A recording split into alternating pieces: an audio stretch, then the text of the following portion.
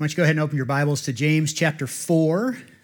If you've got a phone or a tablet or someplace that you read your Bible, go ahead and open that up. If you don't have a Bible with you, bring it, okay?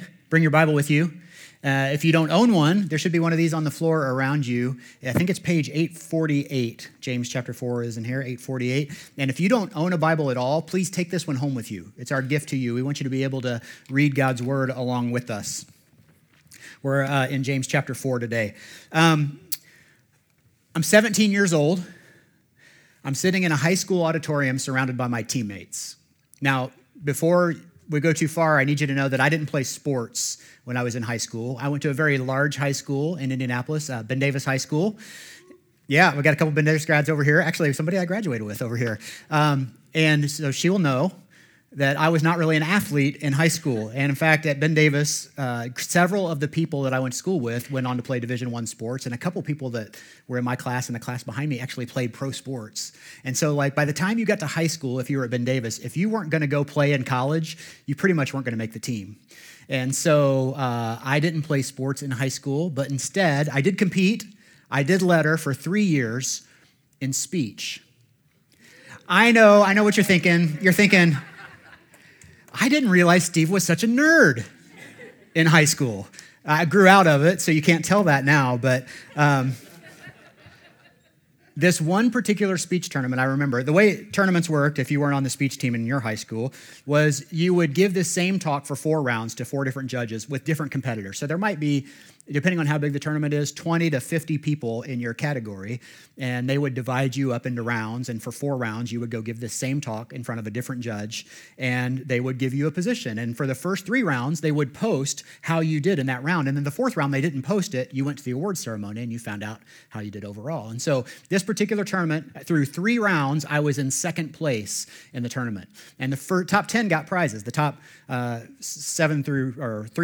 through 10 got ribbons, and then the top 3 got a trophy. And so I was well in trophy spot going into the 4th round. So I go give my 4th round speech. And then at this moment, I'm sitting in the auditorium surrounded by my teammates, and my category comes up, and they go through 10th, 9th, 8th, 7th. I'm not even listening at this point, right? 6th, 5th, 4th, I'm starting to pay attention. No, we're in the trophies, and they haven't called my name yet. 3rd place, not me. 2nd place, not me. And at that moment, my teammates start patting me on the shoulder going, I think you won. You must have won. You must have won. And so they say in 1st place, and I stand up off my chair, and I do the little shimmy down the aisle, and I'm going out into the aisle, and I take about 2 steps towards the front, and they say, from Evansville Reitz High School. It's not me.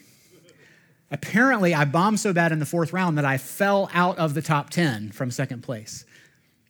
But in this moment, I feel like every eye in the auditorium is watching me as I have got up from my seat and shimmied into the aisle so that I could go get my prize, which is non-existent. And now I have to do the shimmy of shame as I go back to my seat with everyone watching me. You can laugh at me all you want. That's fine.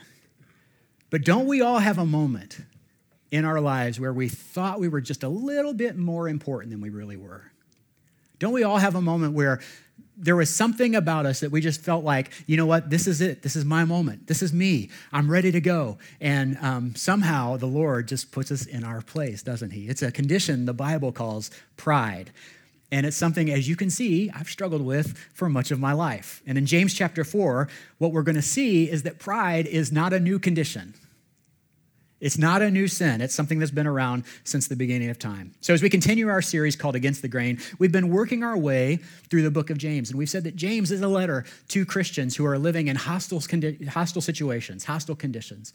And it really is a very prescriptive letter or book about how to live our lives as followers of Christ. And so we're looking at that. And what we've been doing since the beginning of this series is to stand and read God's word together.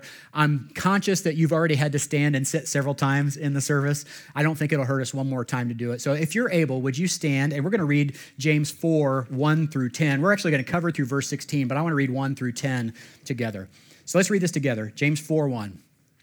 What causes fights and quarrels among you? Don't they come from your desires that battle within you? You desire, but do not have, so you kill. You covet, but you cannot get what you want, so you quarrel and fight. You do not have because you do not ask God.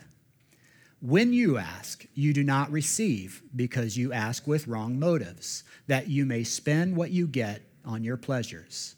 You adulterous people, don't you know that friendship with the world means enmity against God? Therefore, anyone who chooses to be a friend of the world becomes an enemy of God. Or do you think Scripture says without reason that he jealously longs for the Spirit he has caused to dwell in us? But he gives more grace. That is why Scripture says God opposes the proud, but shows favor to the humble. Submit yourselves, then, to God. Resist the devil, and he will flee from you. Come near to God, and he will come near to you. Wash your hands, you sinners, and purify your hearts, you double-minded. Grieve, mourn, and wail. Change your laughter to mourning and your joy to gloom. Humble yourselves before the Lord, and he will lift you up. Today, James has some tough words for us about conflict and about pride in our lives. He's going to tell us that the main cause of conflict in relationships is thinking more highly of ourselves than we should, or that darn condition called pride. But fortunately, he's going to give us some ways to get rid of that. So let's pray together. Heavenly Father, we thank you for your word. We thank you that it's always instructive, it's always prescriptive, that it gives us exactly what we need, exactly when we need it. Lord, help that to be true of today as well. Help us to see in ourselves what you see in us, both the good and the bad, and give us a prescription, give us something to work on where we need to work on. We pray these things in Jesus' name. Amen. You guys can have a seat. So we're going to work through this passage today, and actually through all the way through verse 16. And as we do, I'll just tell you up front that the main point is contained right there in the middle of what we just read. It's verse 6, and it's this. If you want to write this down, you can. It's in your notes. God opposes the proud, but gives grace to the humble. Now, we can get a little turned around when we think that this passage is just about conflict. I mean, that would make sense because that's where James starts, right? What causes these quarrels among you? And so we can get the feeling that this is really a passage about conflict. But let's just be clear, it's really about pride. We're going to see it as we go through it. And that in many of our relationships, a lot of the conflict is caused by pride. And see, here's the thing. Here's the hard part about this. We don't purposely introduce pride into our relationships, most of us, right? We don't purposely inject pride into our relationships. None of us would say something like, I just really, really want to be right this time. We don't usually say things like, right now, I just think my priorities are more important than your priorities. Or I'm just more important than you. We would never say that. We might even never think something like that. We don't purposely inject pride into our relationships. Instead, pride sneaks in to our relationships. It kind of shimmies in. It kind of slithers into our relationships. And what we're going to talk about today is James is going to show us 3 ways that pride sneaks into our relationship. And then fortunately, he's going to give us a cure for that as well. So let's dig in, all right? James 4:1 says this. What causes fights and quarrels among you? Don't they come from your desires that battle within you? Now, I just want to pause right there for a point of clarification because we can read that again. We can think this is about conflict. And if you read that verse just alone on the surface, you might be tempted to think that every conflict in my life, every quarrel, every fight is based on something that's happening down inside my heart. Like it's a desire that's within me. And I want to just put that notion to bed right now because some of you are in here this morning and you're in the middle of conflict right now and you know exactly where that started. It started because your kid made a bad decision and you had to implement consequences for that. And that started a quarrel between you. It started because your friend did something or said something that wasn't appropriate. It wasn't right. And that's caused a rift between you. Your conflict started when your spouse was looking at pornography or your spouse had an affair, and that started the conflict. And you're going to sit here and say, now James is telling me that the conflict caused because of some desires in my heart, but what's happening, remember, this is primarily a passage about pride. And James is saying, not that if you have conflict, the problem is always in your evil desires, but rather that one of the ways that pride sneaks in is through our desires, through evil, fleshly, worldly desires. And that every time we give in to those desires, it's a show of pride, and the end result is going to be conflict. In fact, this is the first way that pride sneaks in. And so if you're following along in your notes on your app, or if you've got the note card, you can write this down. Pride sneaks in when I love the things of this world more than I should. And we're going to talk about what the things of this world are here in a minute. But the proud person is attracted to things of this world, and selfishly demands he or she gets them. While the humble person is drawn to God and the things of God, the things that are unseen, Scripture says, which are eternal. Look at what happens when we love worldly things. James is going to go on, verse 2. He says, you desire but do not have, so you kill. Now, this could be literal. James could be thinking about a specific case with a follower of Jesus, a Christian that he's writing to. But more likely, I think he's thinking about the words of his brother Jesus, who at one point said that if anyone hates his brother or sister, he is a murderer. And some people love the things of this world so much that it eats them up, and they hate the guy or they hate the lady that has those things. And Jesus would say, if you hate that person, then it's like killing them. You know, I hate that guy. Why does he have what he wants? I can't have as nice of things as he has. And so James goes on. He says, you covet, but you cannot get what you want, so you quarrel and fight. You do not have because you do not ask God. And again, I'm going to talk about what those things of this world are, but if you're thinking in your mind, you know what, I'm not a very greedy person. There aren't things that I desire more than God. Don't think about it as just possessions. For some of us, the thing of this world that we desire the most is a fantastic marriage. And maybe our marriage isn't so good. And so we look at somebody else's marriage and think, I wish I had the marriage that so-and-so had. I wish I had the husband that she has. I wish I had the wife that he has. I wish I had the boy. My brother has a girlfriend, and I don't have a girlfriend. Why am I always the one that has to be single? Or my sister has a boyfriend. I don't have a boyfriend. And so we can kind of covet those things of this world that maybe aren't even things. They aren't possessions. But he says, when you ask, you do not receive because you ask with the wrong motives, that you may spend what you get on your pleasures. And so in this passage, James knows that the proud person is attracted to the things of this world because they're never satisfied. They're never grateful, and more they're drawn to the things of this world. And then he says, you don't have them because you don't ask, you don't pray. And proud people are less likely to pray. Because when we pray, it indicates a dependence on God. And proud people are more likely to want to be independent and not have to count on anyone, including God, to get what we want. And then when we do pray, James says, our motives are wrong. Like, how often do we pray for God to just rubber stamp our agenda instead of really praying to pursue his? So what are some signs that you're too drawn to the things of this world? There are some things in this passage that James has laid out for us. First of all, it's this. Do you argue a lot? Is there a lot of conflict in your life? Arguing over things or experiences or priorities? Does it drive you crazy when there's something you want, but it's just out of reach? That may be a sign that you're drawn to the things of this world. Have you ever been tempted to steal a little, to cheat a little, to skim a little off the top, maybe even to threaten someone to get what you want? You're probably too drawn to the things of this world, if that's true. When you pray, how often do you pray, Lord, give me fill in the blank? You know, if that's the bulk of your prayers, then maybe you're too drawn to the things of this world. Or do you find you're often obsessed with that next thing that you think is going to bring you pleasure or satisfaction? If one or more of those things are true for you, listen up, because James has some really strong words for you. What does he call the people who loves the things of this world more than they should? Look at verse 4. He says, you adulterous people. Don't rush past that. What does loving the things of this world means? Well, James says it's like adultery. That we're coveting things more than God, that we're pursuing things more than God. It's a lust of the things for this world. It's strong language here. It's cheating on God, lusting after other desires. James says when we do that, we're being adulterous against God. And then he goes on. He says, don't you know that friendship with the world means enmity against God? Therefore, anyone who chooses to be a friend of the world becomes an enemy of God. James says it's black and white.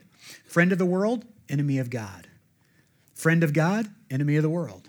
You may remember Jesus once said, you can't serve two masters. You can't serve God and money. You'll either love one and hate the other. There's no in between. And so James goes on in verse 5.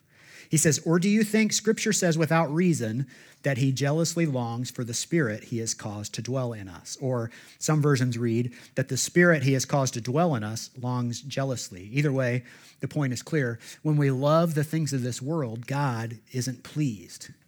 He is a jealous God. And when you hear that, you might think, well, I think jealousy is a sin. Can God be sinful? But jealousy, in the way that God is jealous, is not a sin. He's jealous how a husband or wife longs for the undivided attention of their spouse. You understand that? Like, God doesn't just want some of our heart. He wants all of our heart. He wants all of our attention, all of our devotion.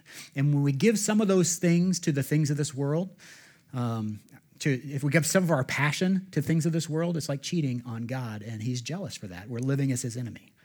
And so when we talk about worldly passions, I think there are three things that we need to deal with, because I told you it wasn't just possessions. The first one is possessions. It's our stuff. We all like stuff. We have electronic stuff or sports stuff or cooking stuff or motorcycle stuff or fashion stuff. I mean, that's mine. That's my big thing is fashion, as you can tell. But it's nice to have stuff. The problem is when stuff has you, right? And you can always tell when stuff has you, because as soon as you get that thing, whatever it is, you want the next thing that comes after that. You start thinking about the next thing. So possessions is one of them. But a second worldly thing that we chase is pleasure. And this comes in a lot of different ways, and some are really appropriate and some are completely inappropriate. But sometimes our quest for pleasure makes us cross boundaries that we have no business crossing. Years ago, radio personality Paul Harvey told a story of an attractive flight attendant who was annoyed by a couple of different men on her flight who kept making advances at her. One of them was in the back of the plane and one was in the front of the plane, and so there was no place she could go to escape their flirtatiousness. She had done her best to refuse their advances, but as the plane got closer to landing, one of the men, the man in the back of the plane, got very bold and called the stewardess over, the flight attendant over, and handed her an apartment key with a note handwritten with the address and said, "How about we get together tonight?" And the flight attendant smiled coyly and then walked up to the front of the plane and handed the other man the apartment key and the address and said, "How about 9 o'clock?" I love that. Both men got what they deserved, right? They got humiliation. But when we cross a line with pleasure, that's often what's coming for us too, humiliation. So there's possessions, there's pleasure, and the third worldly passion we have to watch out for is power, right? This is wanting to be in control. It's wanting to be on top. I love to drive, right? I don't like to be the passenger. I love to drive. This one has a tendency to be a problem for me. And please understand, there's nothing wrong with having ambition or wanting to accomplish more if your motives are pure and if your ego's in check. But haven't we all seen it when somebody's put in charge and the rush of being in power just actually makes them into a different person? Or even worse, they're the same person they were, but just with a lot more power now. And their character is finally revealed, right? Possessions, pleasure, and power, three of our worldly things that we often chase. And fortunately, for those of us who struggle loving the things of this world, James doesn't just leave us hanging. He's going to give us some good news on overcoming this. Look at this at James 4:6. But he gives us more grace. Just rest in that for a minute. He gives us more grace. For those of us who are stuck chasing the things of this world, there's more grace. If you're a Christian, if you're a follower of Jesus, that's the same grace that saved you. Like his grace is sufficient for you. His power is made perfect in weakness. If pride has been a lifelong battle for you, you are not fighting alone. He gives us more grace. If you're in love with this world, he gives us grace. But if you're in love with this world, it's time to break up. It's time to say, world, it's not you, it's me. Like we're moving on. We're going to do this thing, right? So James he goes on to give us some practical advice on how to do this. He says, but he gives us more grace. That's why Scripture says God opposes the proud, but shows favor to the humble. And then he's going to give us the recipe for how we break up with the world. And if you have your own Bible with you, or if it's on your phone or whatever, you might want to highlight this section or underline it, because this is a great recipe for any time that we feel pride starting to well up in us when we fall in love with the world. This is a great recipe for dumping the world. Submit yourselves then to God, resist the devil, and he will flee from you. Come near to God, and he will come near to you. Wash your hands, you sinners. It goes on. And purify your hearts, you double-minded. Grieve, mourn, and wail. Change your laughter to mourning and your joy to gloom. Humble yourselves before the Lord, and he will lift you up. That's how you break up with the world. You sever ties by submitting to God. You resist the devil, and then you draw close to God. And when you do, James says, you'll no longer joke about the sin in your life because it'll break your heart. You won't wear a t-shirt that says, I love Jesus, but I cuss a little. If you have that t-shirt, I'm sorry if I just offended you or broke your heart. But you won't laugh at your sin because it'll break your heart. You'll mourn. Your joy will turn to gloom, he says. So the first way that pride sneaks in is when we are in love with things of this world. Second way pride sneaks in is that when I enjoy judging others. I enjoy judging others. If that's you, you're not alone. Many of us enjoy sitting in judgment of other people. Most of our society is built around judging others. Our TV shows are built around choosing who is the best and worst singer or dancer or magician or talent person, whatever that is. Social media is a hot mess of judging. It's all there. Whatever you want to see, you can thumbs up or thumbs down anything you want. And not only that, it's one thing to be able to like somebody's post, but you can scroll through somebody's post and completely anonymously make a comment that can really tear somebody apart without them ever knowing who you are or engaging in a conversation. They don't even have to use your name. Like, you have the ability to do that. You have the ability to scroll down somebody else's feed and see everything that they've posted and liked and commented on. And you can put yourself on the judgment seat when you do that, right? You see, truth be known, we all long to blow the whistle, to be judge and jury. But James warns us in verse 11 and 12. He says, brothers and sisters, do not slander one another. Anyone who speaks against a brother or sister or judges them speaks against the law and judges it. When you judge the law, you are not keeping it, but sitting in judgment on it. There is only one lawgiver and judge, the one who is able to save and destroy. But you... who are you to judge your neighbor? Does this sound even a little bit like you? Are you quick to point out somebody else's faults, but slow to recognize the log in your own eye? Have your friends and loved ones been hurt by your words in the past, by your criticism, by your judgment, by your critical spirit? Have you ever said, even jokingly, I have the gift of criticism or sarcasm? There's only one lawgiver and judge. Do you struggle with looking down at others as if they're inferior? Are you quick to rush to judgment? And that's your pride. When we do that, when we judge other people, what we're doing is we're taking the one lawgiver and judge, God, and we're taking him off the judgment seat, and we're putting ourselves on it in his place. The proud person loves to judge others and point out all their faults, but the humble person is brokenhearted over his own shortcomings and sins. I just want to be very clear what James is talking about here. He says you're not to judge people. Now, there's a difference between judging and discerning, right? Discerning is knowing what's right and wrong. We're all called to do that. We're all supposed to be able to discern what's right from wrong. I love what one pastor says. He said, but judging has nothing to do with discerning right from wrong. It has everything to do with how you treat people. And in fact, one pastor says, judging is how you treat someone after you know what's wrong with them.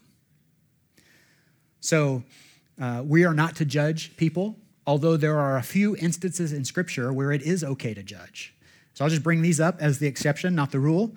All right, there are three of them that I found. One is civil authorities. Civil authorities are called to judge others. If you ever sit on a jury, it's okay to judge. If you are a judge, it's okay to judge. That's what you do, right? To execute judgment for the safety of everyone as an agent of God. Romans 13 talks about this. If you're a police officer, we're counting on you to judge right from wrong, right? To discern and judge. Now, the second place is church leaders. Church leaders are called to judge those in the church. In 1 Corinthians 5 and 6, we see this instance of a person who's caught in sin in this church in Corinth, this immoral sin of a church member. And they're violating Scripture and living in immorality. And church leaders are called to discern, right, to determine right and wrong, to get the facts, and then to judge and approach that individual and confront that person for the purpose of reconciliation so that they'll change their ways. And if they're not willing after repeated attempts, then they are to be removed from the body of Christ. They're supposed to be excommunicated from that body. That's a scriptural place where it's okay to judge. And the third time we're told to judge is if a fellow believer is struggling spiritually.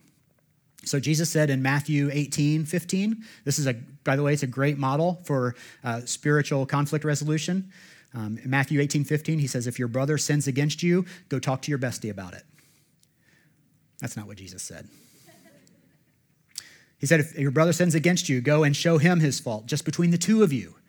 If he listens to you, you've won your brother over. And then it goes on to tell what happens next and what happens next and what happens next. And so Matthew 18, great place to go for conflict resolution. So if a fellow believer is struggling spiritually, Jesus says that person's going south, if they're doing some things that are hurting themselves, hurting their family, hurting their walk with God, or hurting other people, then lovingly confront them and say, the scripture says this, but it seems in your life I see that. I hope we're close enough that I can speak truth into that area of your life. I hope I can challenge you. And then you lovingly do that. But even with a spouse or a friend, have you ever noticed how much easier it is to take that to somebody else rather than go directly to that person and help them get that speck out of their eye? There's almost a sadistic joy, isn't there, in pointing out the flaws of someone else. But the goal of a stronger Christian is not to obliterate and devastate the weaker Christian. It's to build them up and to disciple them and to bring them along. And so if you're really serious about wanting to help that person, you would personally go to them in love and share your concerns and help them get that speck out of their eye. And then you may even humbly ask, is there anything you see in my life that I need to work on? Is there something in my eye that I need to get out? In all of these cases, Scripture is talking about judging behavior. Okay, we're never called to judge motives. The Bible is clear that we can't tell the motives of someone else. Only God knows the hearts of man. So the kind of judgment that James is warning about is fault-finding and a judgment that condemns another person in the eyes of God. And he's also warning us that our motives may even be wrong for judgment.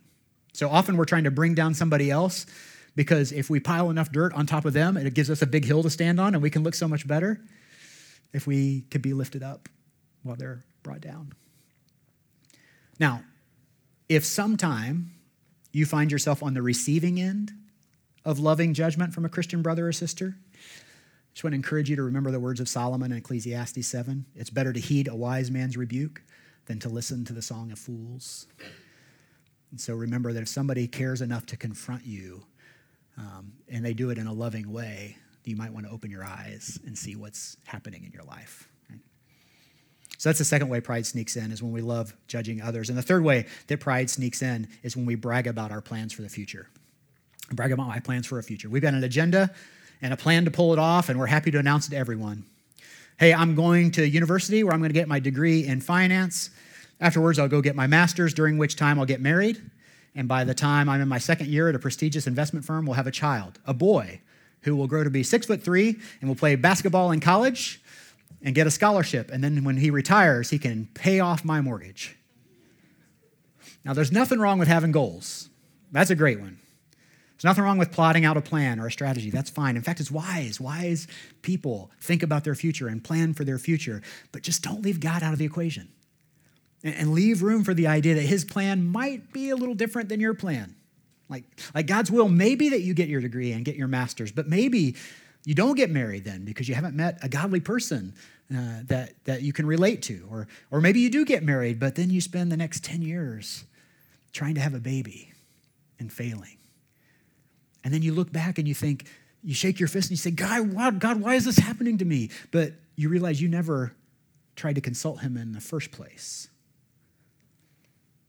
James describes the proud person in verse 13 like this. Now listen, you who say today or tomorrow we'll go to this or that city, spend a year there, carry on business and make money. Why, you do not even know what will happen tomorrow. What is your life? You are a mist that appears for a little while and then vanishes. Aren't you glad you came to church this morning to get that encouraging word right there? Who are you to know what's going to happen in the future?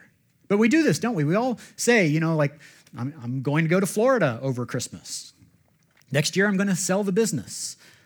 I'm going to marry that girl. Maybe I think if I play my cards right, we'll do really well selling the house. Do you really think you have control over these things? Do you realize that God could take your life tomorrow? That a doctor's appointment could change everything? A phone call from your boss could change everything. A knock on the door and there's a police officer standing there could change everything. Word from your spouse, we need to talk, could change everything. We've got to understand the humble person understands that God is in control. James 4:15 reads, instead, you ought to say, if it's the Lord's will, we will live and do this or that.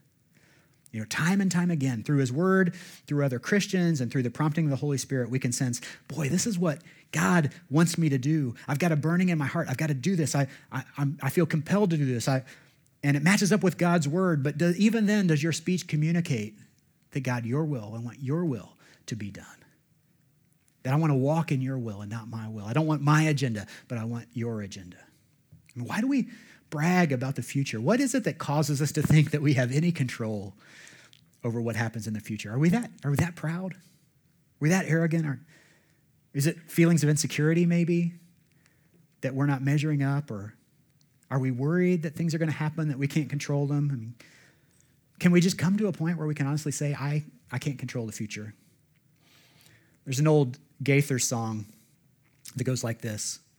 It says, I don't worry o'er the future, for I know what Jesus said. And today I'll walk beside him, for he knows what is ahead. Many things about tomorrow I don't seem to understand, but I know who holds tomorrow, and I know who holds my hand. Can we just walk in that same confidence where we get to the point where we go, I don't know what's going to happen in the future, but I know who does. And I'm just going to continue walking with Jesus until that future comes and see what happens. James concludes this section in chapter 4, verse 16 by saying this, as it is, you boast in your arrogant schemes. All such boasting is evil. If anyone then knows the good they ought to do and doesn't do it, it is sin for them. Every one of us has been guilty of pride. Every one of us has had a hard time admitting our weaknesses or saying, you know what, I made a mistake. I didn't do as well as I wanted to. As a pastor, I get to see long-time friendships dissolved because people can't admit their mistakes. They can't ask for forgiveness. It's pride. I've watched marriages fall apart because one or both spouse has to win every argument. They have to win every battle. They have to make every decision. It's pride. I know parents who can't admit when they're wrong, and they leave their children resentful and wounded and broken because of pride. I know people who silently struggle with an ongoing financial issue or health issue or relational issue or addiction issue, a moral issue, a sin issue, and they refuse help because of their pride. And so today, I just want to ask you, church, to swallow yours. Swallow your pride and admit that you need a Savior. You need a Lord who is perfect, who paid for every sin of selfishness, for every sin of pride that you or I will ever commit. That he hung on a cross and became a sin sacrifice so that we could inherit eternal life. He took all of our sin on himself. And then there are some of you who are already Christians who would say, you know what, I struggle with this too. I've given my life to Christ, but this is me. This pride is me. If there's anything that we talked about today that sounds even just a little bit like you, I just want to ask the Lord to convict you of that. In fact, if you would say right now, I've got some pride in my heart, I want to give you a prayer that you can pray. And even if you don't think there's any pride in your heart, maybe especially if you don't think there's any pride in your heart, you can, like David, you can pray this prayer. Psalm 139 says, search me, God, and know my heart. Test me and know my anxious thoughts. See if there is any offensive way in me, and lead me in the way everlasting. Remember his grace. He gives us more grace. That he sent his one and only son to rescue you. That Jesus didn't come into this world to condemn it, but to save it. He wants to make you new. He wants to give you a new heart, a pure heart, a heart where pride has no place. Let's pray together. Heavenly Father, I'll just stand up here and be the first to admit that this is an issue that I struggle with greatly, with pride. And Lord, I know time and time again, you've knocked it out of me, and time again, I keep crawling back. And so even today, I'm just asking you to search me, oh God, know me. See if there's any offensive way in me. And when you find it, point it out to me. And Lord, for people in this room, I just want to pray that same prayer, Lord, for those of us who know that we're prone to pride, would you search our hearts and show us where there's offensive ways in us? For those of us who think we don't have any pride in our heart, Lord, show us if there is. Point it out to us and lead us in the way everlasting. We pray this in Jesus' name. Amen.